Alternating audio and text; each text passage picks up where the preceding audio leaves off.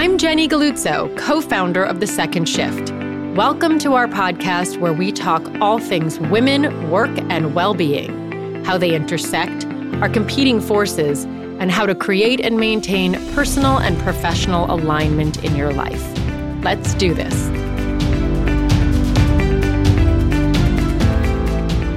Entrepreneur and venture capitalist Akdogan of Gaussian believes the traditional venture capital model is risking your entire business on a moonshot, and most women founders don't even get to the first round of funding to try. He believes instead in an incremental moonshot, which is a more pragmatic and organic path to success. On this episode, we discuss all things fundraising and a step-by-step guide on how to reach for those stars. Hello, everyone in the Second Shift community. I am thrilled to be welcoming Akdogan, who is the founder of Gaussian and is also a client of the Second Shift. We really love working with you, and you are officially the first man who has done a webinar with the Second Shift. So this is a first big day for us, and I'm just really excited to have you here. So, really diversifying. I am so chuffed and honored and excited to be here. Thank you for having me, Jenny, and the whole community. Looking forward to it.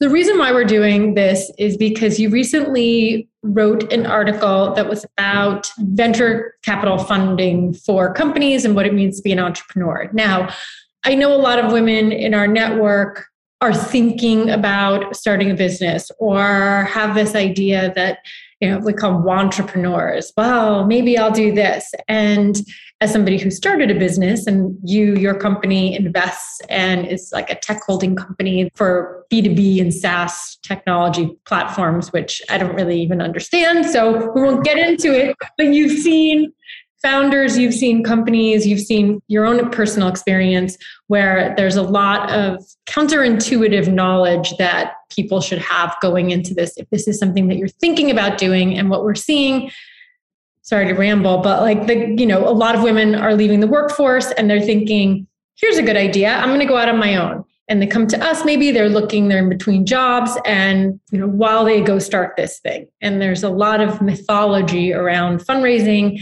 that you very clearly debunk. And we started talking about it, and I realized that this was something that people could really learn a lot from. Yeah. It's a good question. And, I think the mythology and the mythologizing, it's a great term that sort of exists around this. It's such a big endeavor, right? To go and sort of create your own company. It's extraordinarily difficult and challenging, right? There's certainly a lot of glamour around it that kind of coaxes us towards that journey, but it's very hard. And there's also a lot of different paths that can be taken. There's a lot of uncertainty. And anytime there's uncertainty, you find that it's very easy to mythologize. You need something to fill the void, right? When you don't have data or concreteness, it's very easy to create, myths around it. And I think that we've been on a long journey, when it comes to the business of building businesses. And it's sort of time to evolve the conversation, I think, to the next step, which is to start to question some of the ways that we have been going about things. The background, that I have and my company has, right? Like Gaussian, like you mentioned, is a tech holding company, which is jargon, right? It's an umbrella. We do a lot of different things. There's, an investment portfolio of minority investments. There's an advisory arm that works directly with, innovating, teams and groups. But then there's also an internally sort of fully owned and held sort of incubation portfolio. And so across each of these different areas, right? And like you said, it tends to touch B2B, but there is a lot of, there's some sort of B2C that we get involved with as well. Across each of those different approaches, you kind of have like different fundraising tactics, right? When you fully own something, you necessarily aren't getting equity fundraising. So we have sort of that perspective. When you have a minority investment, right? When you act sort of, like a venture capitalist would, you obviously are doing, equity fundraising. That's, the primary lever. And across that entire spectrum, what became very clear to us was that there are many ways to capitalize and build your business that don't just require you to say, I have an idea, what's the first thing? I have to have a check before I can get started. And I think what we increasingly found was that there's a more nimble, more incremental, more iterative way to be building a business that treats fundraising as a tool, as opposed to fundraising as the end that you're going for. I've raised the money, yes. Now what, right? So I think that was, over the last several years, what has driven us to start to talk about this a little bit more and really to reframe the journey of building a business from the lens of the entrepreneur, right? As opposed to the lens of the investor. We've been on both sides of the spectrum, and it sort of struck us that there's surprisingly little that looks out for the long-term success and well-being of the entrepreneur. And that's kind of what we wanted to do. To take it back for 1 second, there is so much. Like, I was just thinking this morning, I was reading the broadsheet, which comes out from Fortune, and it was all about women-led or women unicorn businesses, right? So this whole, the dominating topic in the headlines are these unicorn billion-dollar valuations, the Hello Sunshines, the Spanx, the Maven Clinic, and that's what dominates. So you think, well, if I'm going to start a business, my goal has to be that. Or if I don't get venture funding, I can never grow so big. And there's all different ways to think about growth, because there's a lot of businesses that wouldn't necessarily fit that profile. And there's a lot of businesses that there's a lot of like the underbelly of that, what you're not seeing in that story, because you're only seeing the headlines. What's the underneath that people should really know about when you're going into this? Because you can get really swept up in a headline and think, well, that's validating too. If I get venture money, I'm going to be like these businesses. Yeah. There's so much in what you just said. I want to come back to the topic of validation, because it's a really, really critical one that drives a lot of decision making for entrepreneurs. To talk about, I guess, like the different strata, like the sort of what lies beneath the headline. One is survivorship bias, right? We gravitate obviously towards the stories of survivors. We don't talk about the 99 point whatever percent of companies that actually don't make it, right? Or like blink out of existence, or kind of get, absorbed in a, suboptimal, exit. Like, this is the vast majority of the story, right? The majority of the story is not the Facebooks, Googles, and the Spanx. The vast majority of the stories are, we tried something, we raised a bunch of money, we couldn't get money back to investors, we shed our team, we kind of sort of like, made ends meet. And then eventually we just were like, what am I doing in my life? I'm going to go join Google. So you also don't get paid. Exactly. There's that too. There's a really interesting stat that something like half of entrepreneurs, including those, actually specifically those who have investment, right, who raise some venture funding, half of them make less than minimum wage. And I mean New York minimum wage. I don't mean like, $7 an hour. I mean $15 an hour. When you include their salary and their exit, including like, I sold my money for like, bonanza amounts, to Comcast, still overall made less than minimum wage. So what's the driver of this? The driver of this is probability, right? It is the statistics, right? The statistics. And it's the excitement of it too. It's the building something and owning something. Yes. And you have an idea, you want to put it out into the world. I was going to say, why do we do this? Because I just was hearing what you're saying, and I was thinking, it's a good point. You could make more money going to work for another company than you could founding your own, because statistically, if that's the rate of success, especially for women, it's even worse, I'm sure, because there's so few women, so businesses that are funded. Mm-hmm. Or get to even the like stage, to even get to a Series B, or to get to, to grow. It's funny. I've been, I've been quoting this stat for the last like several years, and this stat has, there's been a lot of work that's been going on, in the startup community to address this stat, but this stat has actually not changed. And what is that stat? It is the percentage of, invested dollars that go to teams with a woman on the founding team, and that's 2%.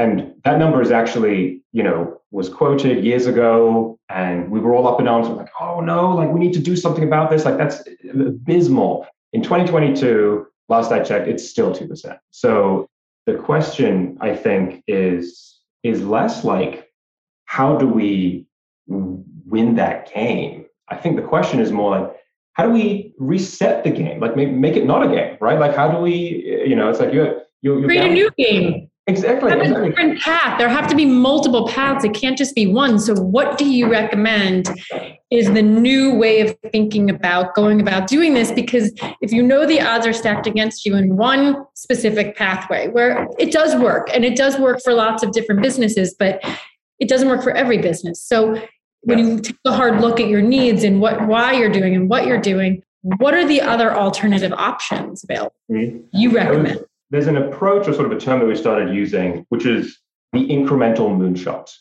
The idea being that we shouldn't be suppressing our vision, right? We shouldn't be saying, I want to go to the moon. And therefore, the only way for me to like reliably succeed is to be like, I can't go to the moon. I can go to Houston, right? That's as far as I can go. So there has to be some approach that combines that, right? Just like you were saying, it's almost like a fundamental trait of us entrepreneurs. We like to create stuff. Yeah, it would be so much easier if like we could just like sit in a single job and just kind of be very kind of like excited day to day with maybe something that isn't kind of like as creative or sort of expansive. But unfortunately, that's like as much a curse as it is a blessing, right? Because then it means that like we have to be considering these like innovative paths. So let's hold on to that. Let's not like suppress the dream. Let's say, great, I want to go to the moon. But there's two ways to go to the moon, right? One is to go to the moon in one go, right? To go and collect the money that you think is necessary, to ramp up a team extremely quickly, to like have a perspective and not listen to other perspectives because there's no time. You've got to just like move quickly. You've got to make decisions. You've got to build that thing, and build that product, you've got to launch that rocket to the moon. So I'm going to the moon, right? That's where we want to go. But then 10 years later, you've raised $2 billion and you missed the moon, right? Your rocket like maybe exploded halfway, en route, which is just kind of like how it goes, I'm afraid, in space. I can talk a lot about aerospace separately, but the alternative approach, which would be the incremental moonshot, would be to say, okay, if I'm in this for a long period, if I don't need to get out in 5 years, if I like innovating and I'm kind of investing in myself, then let me, instead of going to the moon in one shot, let me maybe go there a little more slowly, but a little more profitably at each step, right? So instead of building my rocket on day one, maybe what I do is I consult for a satellite operator, right? And so I'm like working with them, I'm like understanding their needs, right? Learning about the customer, building a relationship, and then eventually I kind of like use some like hire someone to kind of help me maybe, on the side, like write some software to help me do my job better. And then like I'm doing that and now I'm doing the job less. Software is doing more. I step back. I now work with 3 satellite operators. I now am making more cash flow. And I take a step back. I'm now working on hardware. I'm now working across like satellites and, shipping logistics. I'm now working across like a dozen clients. They're all paying me. I'm cash flow positive. I'm now working on like a little CubeSat, right? It's like this big. It's $50,000 to put that thing into low Earth orbit. I'm now in low Earth orbit. The whole time I'm building something within a domain incrementally. And at every step, I have a valid business. I may or may not end up at the moon at the end of the day after 20 years. I'm always looking at the moon. I may or may not go there, but in some ways, you can, aim for the stars and land on the moon, right? That is the incremental moonshot. And that is what I'd say is the more like today versus tomorrow oriented lens to innovating. I think that's just a dose of reality in it, doing things that are proving small, moving slowly towards a goal. I've been watching the We Crashed movie, We Crashed show, and it's literally like a what not to do and how the venture funding can go wrong when you're aiming for the moon and along the way you're trying to figure out how to build the rocket. Right. And that is in some ways the last almost 10 years of what it's looked like to build companies. And that's the path that we've seen so many businesses burn through massive amounts of money and not actually get to the moon. And along the way, trying to figure out who they are, what they are. Oh, well, I need to get the money. So if I get the money, I'll move my business to this thing. Mm-hmm. I'll become that to get the money because I need the money. And then it's like a vicious cycle in some ways of people trying to stay alive. So you pivot yourself to do something that the money wants you to be, but then you're not actually doing the thing you set out to do. So right. At this from a place where you can just build a real business with fundamentals. Mm-hmm. And there are businesses that need massive amounts of venture money, but not every business does. And not every business needs to get there as quickly and as fast. Exactly. And I think that a lot of this comes down, honestly, to the founders, right? To the owners of this like young business. It's a choice. And I think what we found is that a lot of founders are making the choice without thinking it through. Some founders actually have thought it through. They do understand the odds and they're like, this is what I want to do. I do want to shoot to try and be that 1%. That is my goal. That's amazing. I want to be very clear about this. The venture capital engine is extraordinarily important and valuable. In many ways, it's one of the best wealth distributors we have in the world. But there's an abundance of that message. And what I think needs to happen is entrepreneurs need to be able to think through the options at their feet, and then to say, I'm gonna go, the $1 billion route or the $10 billion route. Like that's kind of where I want to go, right? And I'm embarking on that journey. Or I'm going the, let's say, $100 million route, right? $100 million company is not attractive to the bulk of venture investors, right? However, if a $100 million business, that value is gigantic. Like, if you have 1 million employees, obviously it's not very much money. But if you have 50, that's actually an enormous amount of value that you've created and accreted, right? If you kind of, if an investor looks at sort of like what I've been saying, like you probably say, oh, this is a private equity approach, right? To kind of say, can you build businesses that are accreting or creating cash flow, creating value and proving value in such a way, versus always saying the revenue will come, the cash flow will come. It'll all, like, in the future, we're going to solve this, right? In the future, we're going to have autonomous vehicles. We're going to be super profitable, right? If you want to watch the Super Pumped TV show, right? There's a lot of the TV shows going on right now about the sort of 2015 to 2020 high valuation stories. So, again, what's most important is that you have a choice and that you should make that choice with intention and fit it to what you want. Maybe that's not the lifestyle that you want, right? And I think that there's been a big taboo, even the word lifestyle, even the word bootstrapping, like there's this negative spin on this idea of building a business that is creating sort of fundamental value immediately. I don't know why, right? I mean, it's not that we shouldn't be focusing on like something that has no value except for 20 years from now. I agree totally. But why can't we be creating somehow like it's like a failure if you're just building, like somehow a lifestyle business is something that's a hobby when I really understand that. Like if you're making money and helping people, there's all sorts of businesses in the world.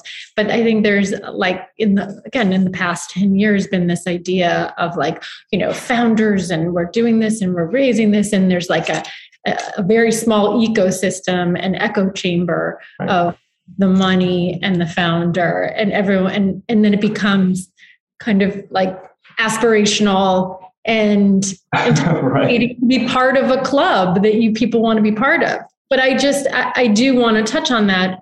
I remember when Gina and I were first starting, we didn't know what the second shift was going to be. It was an idea. We didn't know exactly how and where we would get there, but we knew that it was a good idea. And we talked to a lot of people about it. And there was somebody who said, you should think of money as if it's not like, it doesn't just keep going. Like make as much money as you need, spend what you make, be thoughtful and pragmatic about it, which is something we've always done because it felt right to us. And we have raised money, very small amounts of money from different types of investors that are not institutional. And because of that, we've survived. And there's a lot of people in the world that we've lived in that were much bigger in some ways and are no longer here. Right. Yeah. So it's a long game strategy in some ways versus a shooting the moon and taking a risk. It depends on if you are, the gambler or not. And I guess we'd rather, we have a mission, and our mission is helping as many people as possible and making and doing something that holds ourselves accountable to that mission, in which case we need to be around. Right. Not an easy thing to scale in the way that it can be. It takes a long time to turn a Titanic. Yeah. No, it's very true. And, in many ways, if you accept the fact that you are kind of quote unquote cursed with the desire to create, to make, right, then it stands to reason that you're going to want to be doing that for the next many years, right? Not just for the next 5 years. So if your only idea or sort of tactic is to say, I'm just going to focus on the next, 5 years in terms of I want to get an exit in 5 years, and then I'm going to be a billionaire and I'm going to have a yacht and that's it, then you are not only setting yourself up, for kind of low probabilities, but also you're ignoring the fact that what are you going to do after that time, right? You burn so hard and you're in the top 0.1% of people or of companies, and you're now that billionaire, you've got the yacht, fantastic.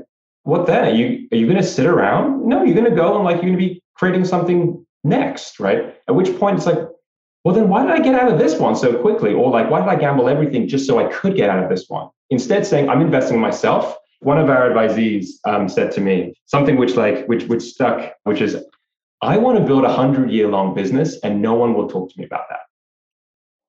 Why not? Right? Yeah, so, why not?